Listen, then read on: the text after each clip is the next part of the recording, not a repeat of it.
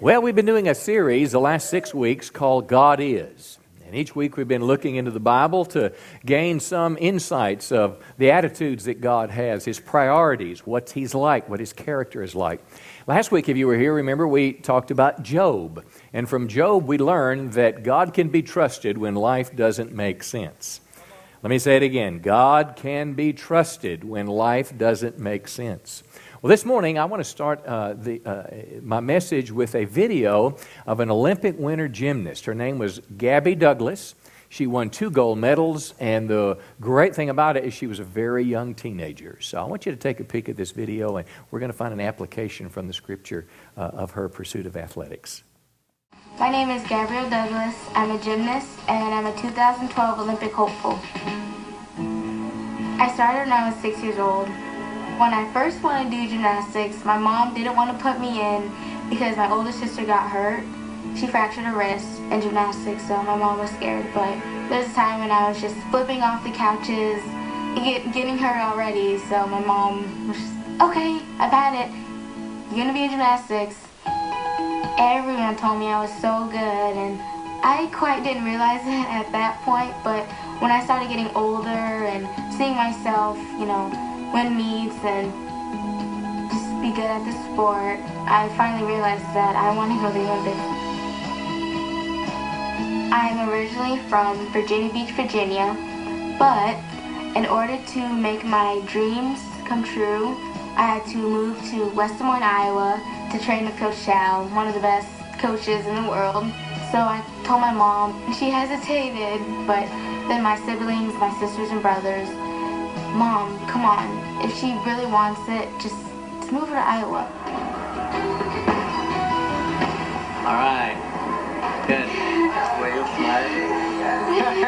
There's a lot of sacrifices I had to make in the sport. Here in Iowa, I live with the host family. They host people to come train, and they're an awesome, awesome family. I do homeschool. I can't go to regular school because of the hours I train in the gym. When my mom left, I cried because I didn't want her to leave. I started getting used to it. She called me every day and we Skyped. Squatting 200. Being away from your family is definitely hard, but you just have to learn how to deal with it. In the end, it'll all pay off. Okay, we're going to have some volunteers to do this right now. Let's see. Penny Hiller, would you stand up? We'd like to see this. Jason, I think you could probably do it. Who else? Or Jack, could you do it? Now think about this. This girl's, 13, 14 years old. That's a powerful, powerful statement there, going through the air like that. I want you to think of what got her there. She didn't wake up one morning and said, I think I'm going to fly through the air with the greatest of ease. How many know people told her that she had great potential, and then she made a commitment that got her there. Now, we're going to talk about this word commitment this morning because I want you to think the commitment that she made. How many know commitment is never easy? Commitment costs you something. For her, it cost her deeply, the hours upon hours of practice. Who knows, she probably practiced 6, 8, 10 hours a day just in her sport of gymnastics. But then she also had to sacrifice time with family. If you can imagine, as a 13-year-old, the best coach she could find to help her prepare for the Olympics was not in her town. So she literally had to live with another family. You heard her say that her parents came by at Christmas time, and then she cried when they left. She wanted to go. Another video said she even wanted to go get a job at Chick-fil-A and just go back home. But something inside her compelled her to make the commitment, to make the sacrifice, because the goal or the prize would be worth it. Now, there's a scriptural parallel that I want to draw to this morning. It's 1 Corinthians chapter 9, verse 24. She did it for a gold medal. Now, I want you to listen to the sports analogy in 1 Corinthians 9. Paul said, don't you realize that in a race, everyone runs, but only one person gets the prize? Now, he's not saying we're competing against other Christians as we serve the Lord, but he is saying that we need to be very deliberate, very committed to win this race that we're running as believers. All athletes are disciplined in their training, but they do it to win a prize that will fade away, but we do it to win what? An eternal prize. Now, listen, gold medals are cool. Kids, when they play a softball tournament, they get their medals. All that's cool. But you and I are not living for medals on this earth. I mean, no, we're winning for medals, an eternal prize from the Lord Jesus Christ. But what I want you to see in this passage comparing athletics, it said that all athletes are disciplined. And if you don't believe that, just check out those kids that are doing two-a-days right now. Come on, those kids that are practicing, those kids that are trying to make the team, that are working in the heat. There's a discipline, there's a commitment, because there's a prize that awaits them. And the title of this morning's message is Big Commitment, Big Reward. As we've talked about the nature of God, one thing you'll learn from the nature of who God is this morning is God is a God who asks for a big commitment, but He promises a great reward. And I think this is going to help you today. I'm going to challenge you in your spiritual life. This is not a message to try to recruit you to do something in the church, but rather it is a challenge for you personally to examine your own commitment to Christ. Now, how many know we don't get to heaven by doing good works? The Bible says we're saved by grace through faith. It's a gift of God, not by works. Jesus took care of that on the cross. But our response to God, because of His offer of salvation, is we love Him back. We are committed to Him, and we do what Christ calls us to do. So let's explore the Scripture. We're going to look at two passages primarily that Jesus gave us on this subject. And let's see what Christ had to say, because Jesus indeed asks for a big commitment from His followers. Matthew chapter 4, verse 18. Now, this is obviously very early in the life of Christ. This is before Jesus has His gang of 12. This is the point in time where Jesus is calling these men who are going to be His apostles. Verse 18, while walking by the Sea of Galilee, Jesus saw two brothers, Peter and Andrew, his brother, casting a net into the sea, for they were fishermen. Now, I want you to think, so if you can kind of crawl in Peter's shoes, you may not be a commercial fisherman, probably not, but you could be a teacher, you could work in a restaurant, you could work in the medical profession. I want you to think about your job and your profession and Jesus coming to you with these words. Jesus came to them and He said, "Follow me, and I will make you fishers of men." In other words, if you will commit yourself to be my follower, and how many know in the Bible calls we as Christians many things. We're called Christians, and Christians are to be like Christ, imitators of Christ. We're called disciples, and a disciple is to learn from the teacher who is Jesus.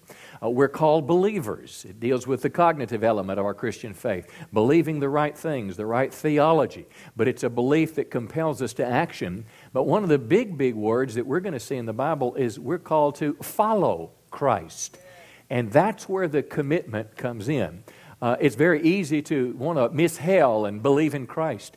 But it's an entirely different thing to allow Christ to be the Lord of your life and follow Him in the good places that He's going to lead us.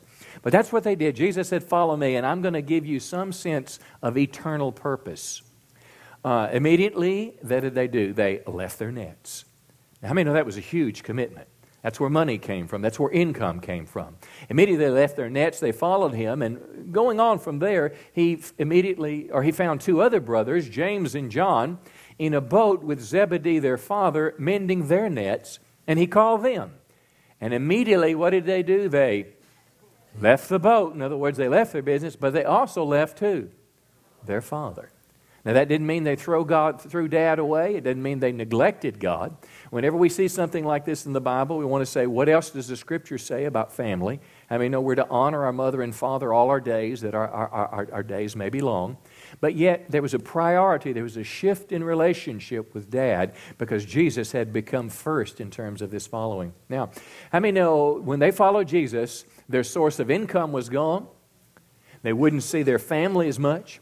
Their predictable life turned upside down, and they traded the known for the unknown. It was a huge commitment, but it was an opportunity to invest in something that would change the world. Now, I want to suggest to you that same offer is available to you and I today as followers of Christ. Now, let me ask you this question. How many of you, if Jesus were to say to you, "Come and follow me," and leave it all behind, could do it? I hope so. Let me get real practical with you this morning. If Jesus were to come to you and He were to say, "Okay, I want you to move to a desert environment and there's no duck hunting there." How many could leave duck hunting behind? Let me see your hand here. You could totally leave duck hunting behind and never duck hunt a day in your life. Okay. All right. How many of you that just lifted your hands have never been duck hunting? Let me see your... Okay. So that would be easy for you to do.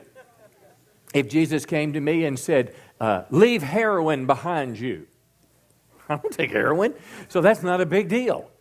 You know, it's nothing to follow Christ if it's not a cost. But what if the Lord called you to go to a foreign country and you're a homebody? What if He called your husband and you kind of like being at home with mom and mom-in-law? Or what if He called you not just to the French Riviera or to the Caribbean or the Swiss Alps, but it was a pretty tough place like India or the coast of Africa there? Would you go? See, this is where the rubber meets the road in the Christian faith. Could you downsize your house? If God put on your heart to support an orphanage or a hospital in a foreign land, but you knew it was going to take $1,000 a month and you couldn't do it with your current income, and rather than just waiting around to see if something happened, could you downsize your lifestyle? Now, how many would say to me, these are big things, Pastor? How many young people, how about this? How many would be willing to give away a lot of money if God asked you to?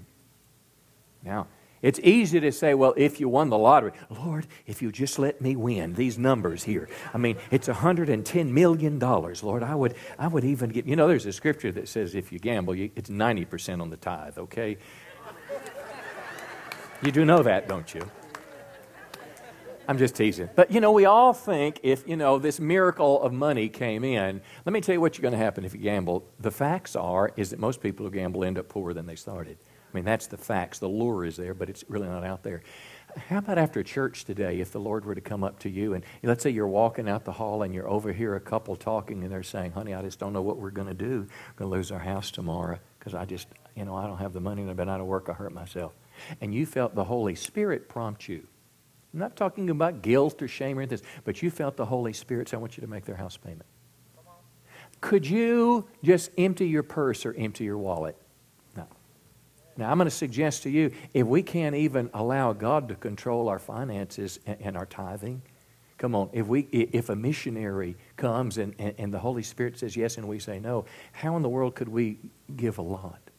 See, this is about commitment, but I want you to hear this. Big commitment, big reward.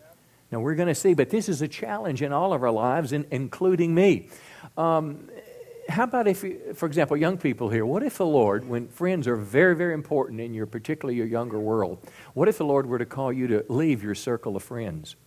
And here's why. Not because God is mean. It's because your friends, now they got driver's license, they got money, and what they're starting to do is they're going to parties and pots involved and drugs, and before you know it, they're just headed in the wrong direction. But you know God's calling you this way. Are you committed enough to Christ to walk away from it?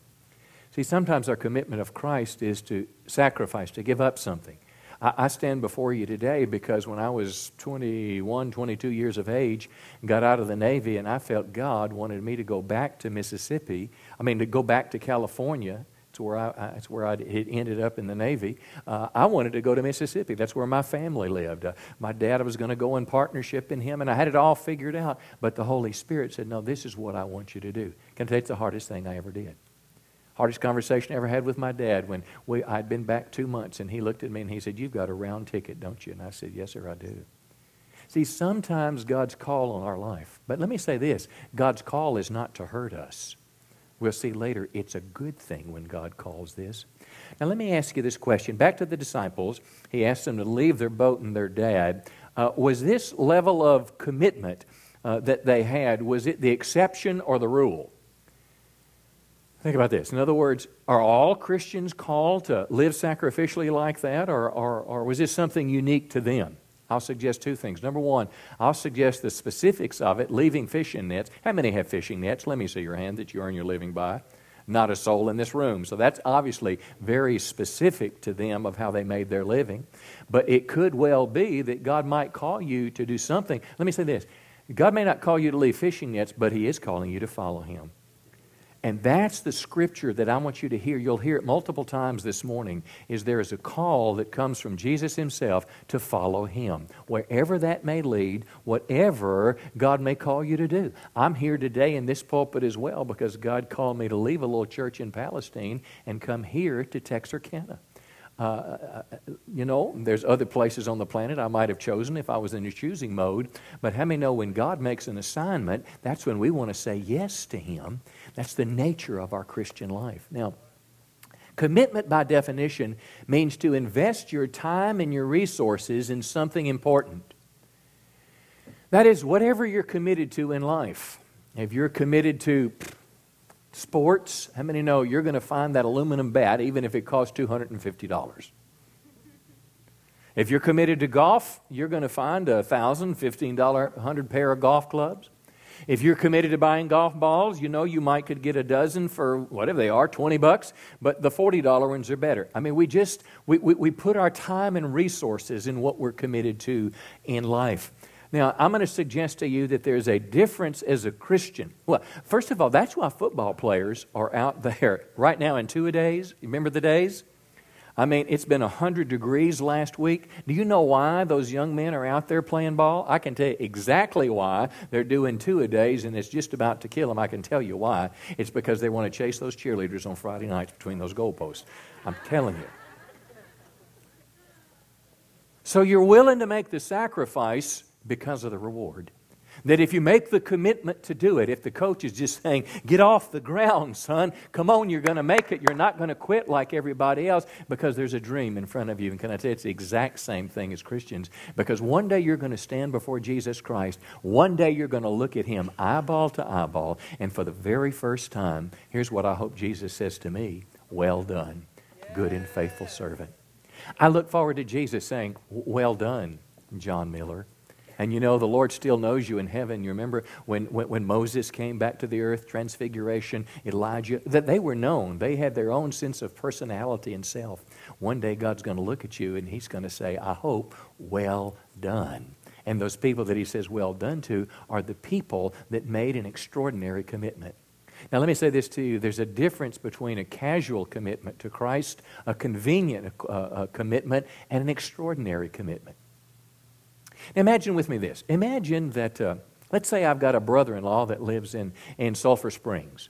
And Jason's going to Sulphur Springs, and I've got a package I've got to get to him. He's got to have it today. His car's broken down, and let's say I had the part, and he's a mechanic. And I said, Jason, can you drop this off? You're going to Dallas today. And he said, well, sure, I can. It's no big deal. Okay, Jason, just get off that gas station, Sulphur Springs, the one right off the interstate. They got some sandwiches and stuff in there. And look, I'll give you a couple bucks, and, you get you something to eat and on your way to Dallas. I mean, that's a nice thing to do, but it's very convenient.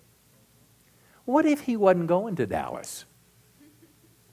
And then you say on your day off, Jason, I got a problem, man. I just can't go. But would you be willing to take this package to my brother? Commitment is not as convenient anymore, just as it's not always convenient for us. Maybe the Holy Spirit's saying, I want you to take a lunch break and mentor young men in one of our schools in town. Kids that don't have a daddy. Listen, principals are asking all the time. They don't have a daddy. They don't have a male role model. Would you just come and have lunch with them and just be an example to them? Yeah, I know, but that's the day that I... See, and I'm not saying that the preacher's putting an obligation on you. I'm saying when the Holy Spirit is trying to get you to do something. How committed am I? How about if this is for Jason? Let's say it's not Jason's day off. Let's say Jason's working and Jason works on commission. How many know no worky, no eaty when you're on commission? And I asked him to go that day because the brother had the part. So now not only does he have to go on an inconvenient day, now he's not going to make any money. And can you see how the level of sacrifice goes up and up? And I challenge you, our Christian life is often lived that very same way. Sometimes commitments are easy, sometimes they're convenient, but sometimes they're downright sacrifice. But I'm telling you, big commitment, big reward. We'll see it coming. Let's look a little further this morning. Luke chapter 18. Luke 18, now it's a familiar passage, and it's contrasting what the Scripture calls the rich young ruler who wants eternal life, and he's going to contrast this to Jesus' disciples, Peter in particular. But let's start with this rich young ruler first. A rich young leader asked Jesus this question, good teacher, what should I do to inherit eternal life? Now pause just a moment, because I suggest to you eternal life is the most important issue there is. We can't comprehend it because everything we know has days and weeks and months associated with it. But I want you to think about eternity for just a minute. The Bible says that eternity is not a time-oriented experience. Eternity goes on and on and on and on and on and never has an end. It's like the little squiggly mark and infinity mark in math. Let me illustrate it this way. I want you to imagine that this is your life, and this is like a rock. Okay, this is one rock. And I want you to imagine this is your life, and let's try to compare it to eternity. This rock, if you notice when you walk in, we've got a lot of rocks in the flower beds here. And if you were to add up all those rocks and maybe all the rocks by the entrance, both sides of the road, and then all the rocks that are on the other side of the entrance to Powerhouse, and then how about all the rocks that were in the parking lot, all those new load of rocks that we put in, and all the rocks and pebbles that they used to make the concrete. Let's just grab a number and say it's 1 trillion rocks right here on Church on the Rock property, okay? But then I want you to think of every road. Right now, in Texas, the politicians just approved a bunch of more money for the road fund. Well, when you've got to make a road bed, you haul tons and tons and tons and tons and tons of gravel. And if they are just quadrillions of rocks, and that's just on a few roads in Texas, if you were able to go through the entire state of Arkansas, and every stream you stopped at, you counted every rock that was there. Every time there was when you were going down the road and they cut a road through the mountain, every rock that had found itself in placement there, and you did that all over the entire world, and this one rock was your life, every rock on the entire planet would be like one day of eternity. So eternity is beyond our comprehension, arguably the most important question there is. And this guy's question was, what do I have to do to get there? Now, verse 20. And he was a very religious man. He was a committed follower of Christ, or of God. And he said, good teacher, what should I do to inherit eternal life? And then Jesus quotes the 10 Commandments. But I want you to listen, because how many know there were 10 commandments? Jesus only quotes 5. And see if you can pick out what he quoted. He said, well, don't commit adultery, don't murder, don't steal, don't lie, and honor your father and mother. Now, those are all commandments relating how you treat other people.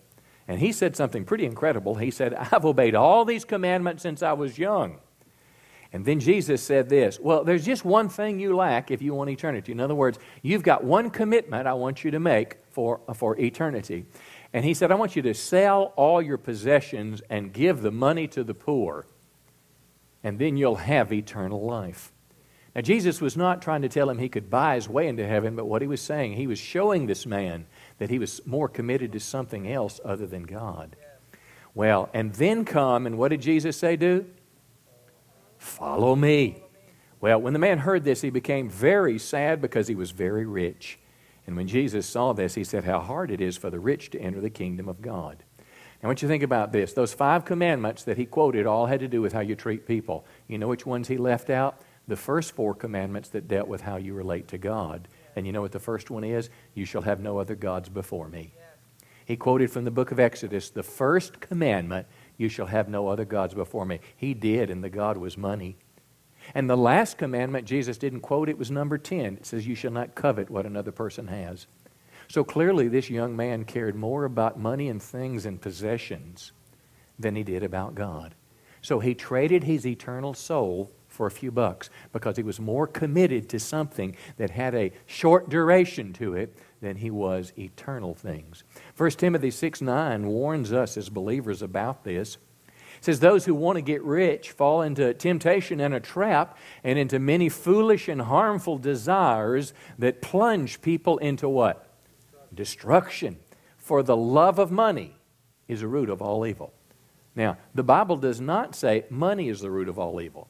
If you think that's true today, some of your friends around you would be happy to take that evil green stuff out of your, away from you.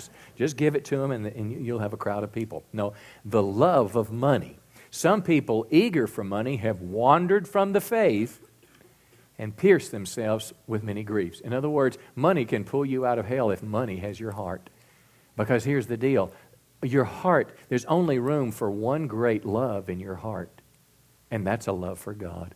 And how many know Jesus said you're to love the Lord your God with all your heart, all your mind, all your soul, and all your strength. Now, what money had become to this rich young man is the same thing it can become to us, an idol.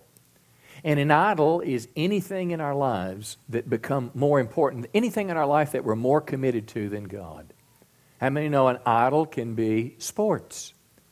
If I'm honest, when I was young, sports were probably my God. I idolized them. My whole life revolved around sports.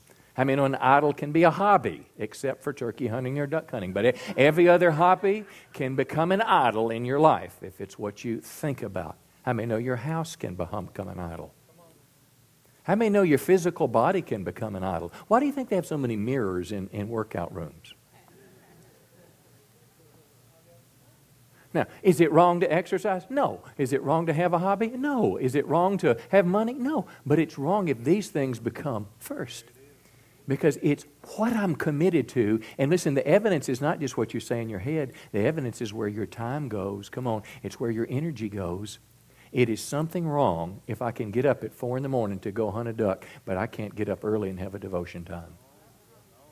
It is something wrong if I can find money for the sale. Now, you know, listen, you're already over budget, but listen, Dillard's just came out with not only 30%, but you get an extra 40% off. Come on. Come on. There is money somewhere.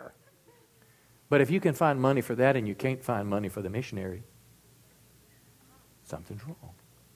See, y'all have gotten quiet on me.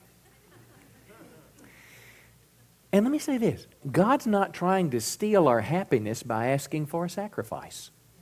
Let me tell you what God is like. God is like the coach that's coaching those teams. Now, I don't know which one is ranked early to be, a contender. But imagine if you're a coach and you've got a team that you're convinced, you've watched these young kids since the 8th grade, and I mean, they've just got it together. These kids have a potential to win not only conference but district, and these kids may go to state.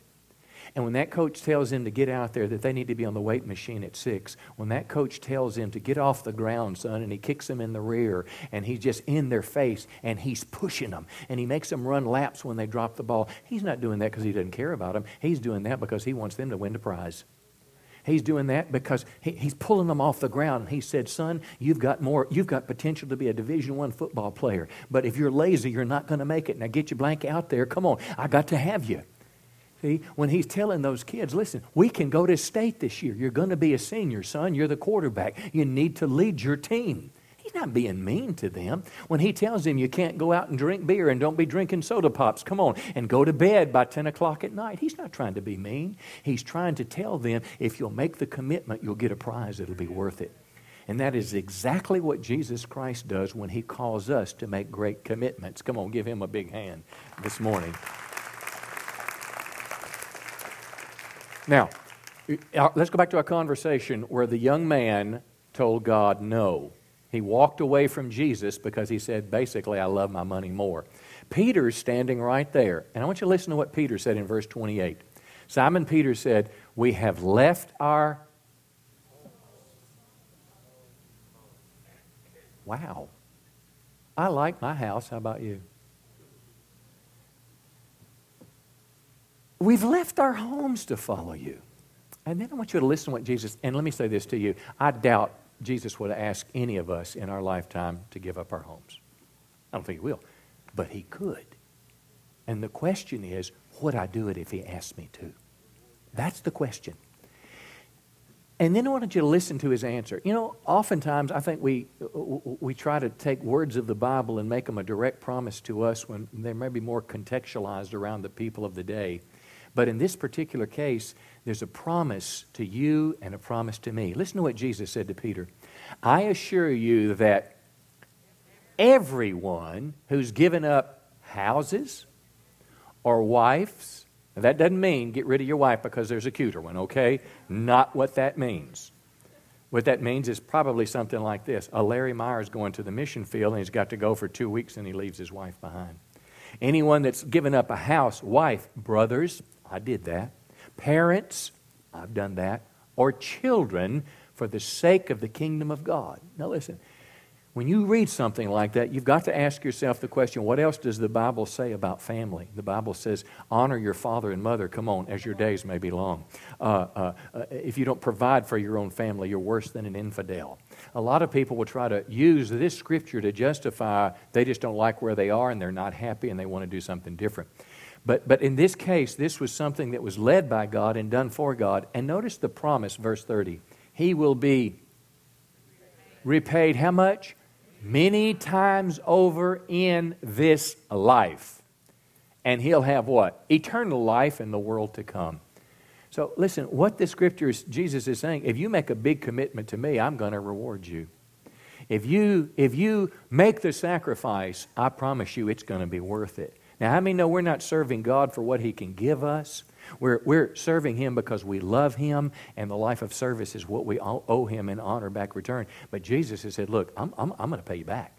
I'm going to give you something that's going to bless your socks off. Now, John chapter 6, let me say this. It's hard to make a big commitment. Everybody said? Amen. You know, it is somewhat easy in church to say, yeah, I do it. But when you're in the nasty now, and you feel that tug of the Holy Spirit, that's not the guilt of the pressure of another person, but you feel God compelling you. Let me give you a parallel story. John 6, verse 60. Jesus has held a discourse calling Himself the bread of life, which basically that He is the source of life, and He is the source of vitality and the source of their provision. And He makes it pretty hard. He said, if you don't eat my flesh and drink my blood. Now, Jesus is not saying you're to be cannibals, but He's using a metaphor about the way that we're to be impacted by His spiritual offering. Well, anyway, they heard it, and many of the disciples says this is a hard teaching. Who can accept it? It's hard. It's hard, Lord, to love your wife as Christ loved the church. It's hard to submit your husband as unto the Lord. It's hard to make a covenant with your eyes not to look lustfully at a woman. It's hard not to be greedy. It's hard to be angry and sin not. It's hard not to gossip on Facebook. It's hard to be kind to people who are not kind to you. It's hard to turn the other cheek. It's hard to care for the poor and the needy and the neglected when all your friends are going to another party. Can I tell you, it's a hard saying sometimes, but here's the challenge. Will I rise to the occasion? How committed am I to Christ? How much do I love Him? What would I do if He asked me to do? Is it just when it's convenient? Or am I committed a step broader than that? Well, He asked them if it offended them in verse 66. From this time, notice, many of the disciples, and they no longer followed Him. See, now that's been the theme all along. Our salvation is a free gift from believing in Christ. But our choice to follow Him, it's the difference between Christ as Savior and following Him as Lord. I'm telling you, buddy, that's where the rubber meets the road. And I suggest to you it is even the evidence of the reality of our salvation. Jesus is looking for followers, and sometimes it's going to be hard. Now, it's an incredible response in verse 67, because Simon Peter is standing there, and Jesus looked at him. First of all, He didn't try to stop the people. But in 67, He said, do you want to leave too? He asked the 12, and Simon Peter said this, Lord, to whom shall we go? Say it with me. You have the words of eternal life. Now hear me on this one, particularly you that have charismatic Pentecostal backgrounds. Oftentimes we do things because we feel the leading of the Lord, because it feels like the right thing to do. It's got some emotion into it, and we hope it's spiritual, but it's kind of in that feeling realm. Peter didn't have any feeling whatsoever. Peter made a calculated decision. Peter looked at the promise of eternity and eternal life, and he looked at the shallowness of everything else. And Peter said this, if it means living in a smaller house, I'll live it. If it means selling my bass boat, I'll sell it. Come on. If it means getting up in the morning an hour early because you want me at a discipleship breakfast, I'm going. If it means giving up my Thursday night because there's kids to be discipled, I'm going. If it means taking my vacation and going to southern Mexico to touch the mission field, if you've called me to go, I'm going. If it means emptying my billfold out to someone that's in great need, I'm doing it. Now I want to tell you, that is easy to stand behind the pulpit and say, but it's hard to live out. And I'm telling you, you just saw in this passage, most of the Christians, when Jesus talked to them like that, they walked away. But there were others that saw that there was a great prize commensurate with the great commitment. And the Simon Peters of life said, That's the way that I'm going. How many want to be like Simon Peter this morning? Come on. I do too. Give him one more big hand this morning. I'm about done. I'm going to close with one last scripture. What I've been telling you is not unique to the words of Jesus. Paul the Apostle said this. And he reminds us that God is going to greatly reward us for our commitment to follow Christ. Now, 2 Timothy chapter 4, Paul the Apostle, he is likely in prison. This is likely the last book of the Bible that he would write. He's at the latter part of his life. And listen to how he lived. He said, as for me, my life has already been poured out as an offering to God. Don't you think about if this water were an offering to God, as you see sometimes in the Scripture, and you open it up and you pour it on the ground. How many know you can't drink it after that once it's hit the ground? It's been given away. I have to, sometimes in my life, I look in the mirror and I know that maybe I'm not giving myself to God. Maybe I'm just wanting God to do some nice things for me. Maybe I'm saying, Santa, I'd like a four-wheeler. Santa, I'd like this. I'd like that. Now, Bible says, delight yourself in the Lord, and He gives you the desires of your heart. But it's not just God giving us the desires of our heart. Come on, we need to be following Him. And sometimes there's the sacrifice involved. But Paul said, I live my life this way. Every big commitment God asked me to, I did it. I gave my life to Him fully and completely. But he didn't stop there. He said, the time of my death is near. And listen to what he said. He said, I've fought the good fight. Now, I don't mean duking it out with somebody that disagrees with you, but how many know it's a wrestling match inside sometimes to do the will of God? I fought the good fight. I prayed through the spiritual warfare. I prayed through all the naysayers. I finished the race. You know, your life is like a race. I was involved in 2 funerals this week. Pat Stewart's son died, and how many know no mother should ever have to bury her son? Second one I went to was a good friend, used to go to church here many years ago, Dr. Dan Moore. He's an oral surgeon. He was pulled one of our staff members' teeth last Thursday, wisdom teeth. Another girl that I know has been working at the church, pulled her teeth on Tuesday. He had a massive stroke, I think it was Thursday morning, and he died that night. And when I went to the funeral home and I looked at that casket, and he wasn't there anymore. I mean, no, that's the house that you lived in. That's not the real you. But I went there, and it hit me like a ton of bricks. His race is over. See, we kind of think like, I got tomorrow and the next day. Come on. Jason and I were planning something for this fall already. It's several months away. We're kind of living like that. But you never know when your race is going to be over. You don't wait till tomorrow to get seriously committed to God. Do it today. He said, I finished my race and I remained what? Faithful. It doesn't say I never made a mistake, but it said I remained faithful to God. And then he says this to us. In other words, wouldn't you say that's a big commitment? Then listen to what he says. Now, he said, now the prize awaits me. There's a reward. He said, it's the crown of righteousness which the Lord, the righteous judge, will give me on the day of His return. And can I tell you, on that day, it won't make any difference what's showing at the movie theater. On that day, it won't make any difference what the stock market is doing. On that day, it won't make any difference on the grade you got on the test. Until that, it does, kids. But on that day, it does not matter. It won't make any difference if you got a hole in one or not. Here's what will matter. He said, the Lord will give me on that day. But notice this next phrase, and I want you to read it with me. It said, the prize is not just for me, but who's it for? All of us who eagerly look forward to His appearing. And that's the message I leave to you this morning. God asks for a big commitment. That's the kind of God He is. But He's the God who promises a great reward, and He's keeping score every day of your life. And my prayer for you is that you finish strong, come on, and that your life matters in this world for Christ. He asks for a big commitment, but He promises a great reward. Come on, give Him a big hand today. He's worthy of praise.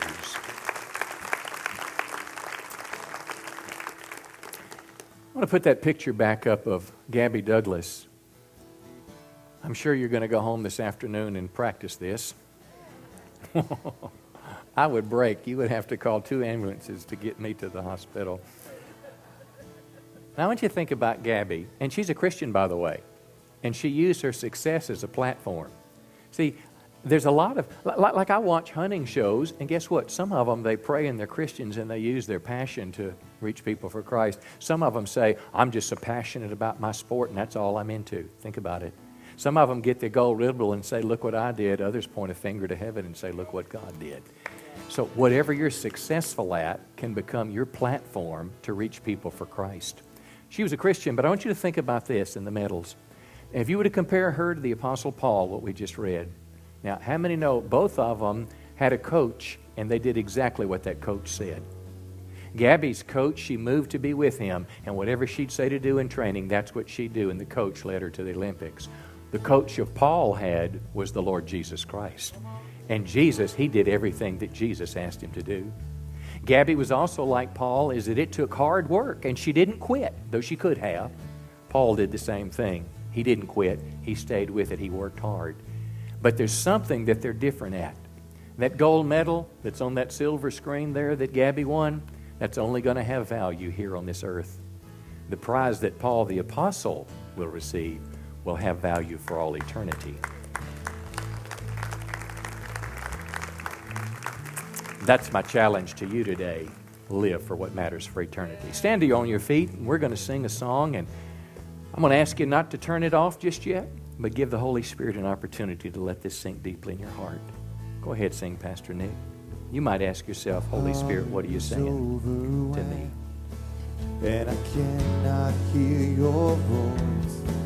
I'll hold on to what is true, though I cannot see. If the storms of life they come, and the road ahead gets steep, I will lift these hands in faith, and I will believe. And I remind myself of all that you've done, and the life I have because of your Son. Oh, your love came down and rescued me. Love came down and set me free. And I am yours. I am forever yours. Oh, no mountain high,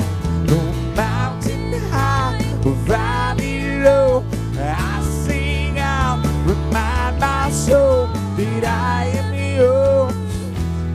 I am forever yours.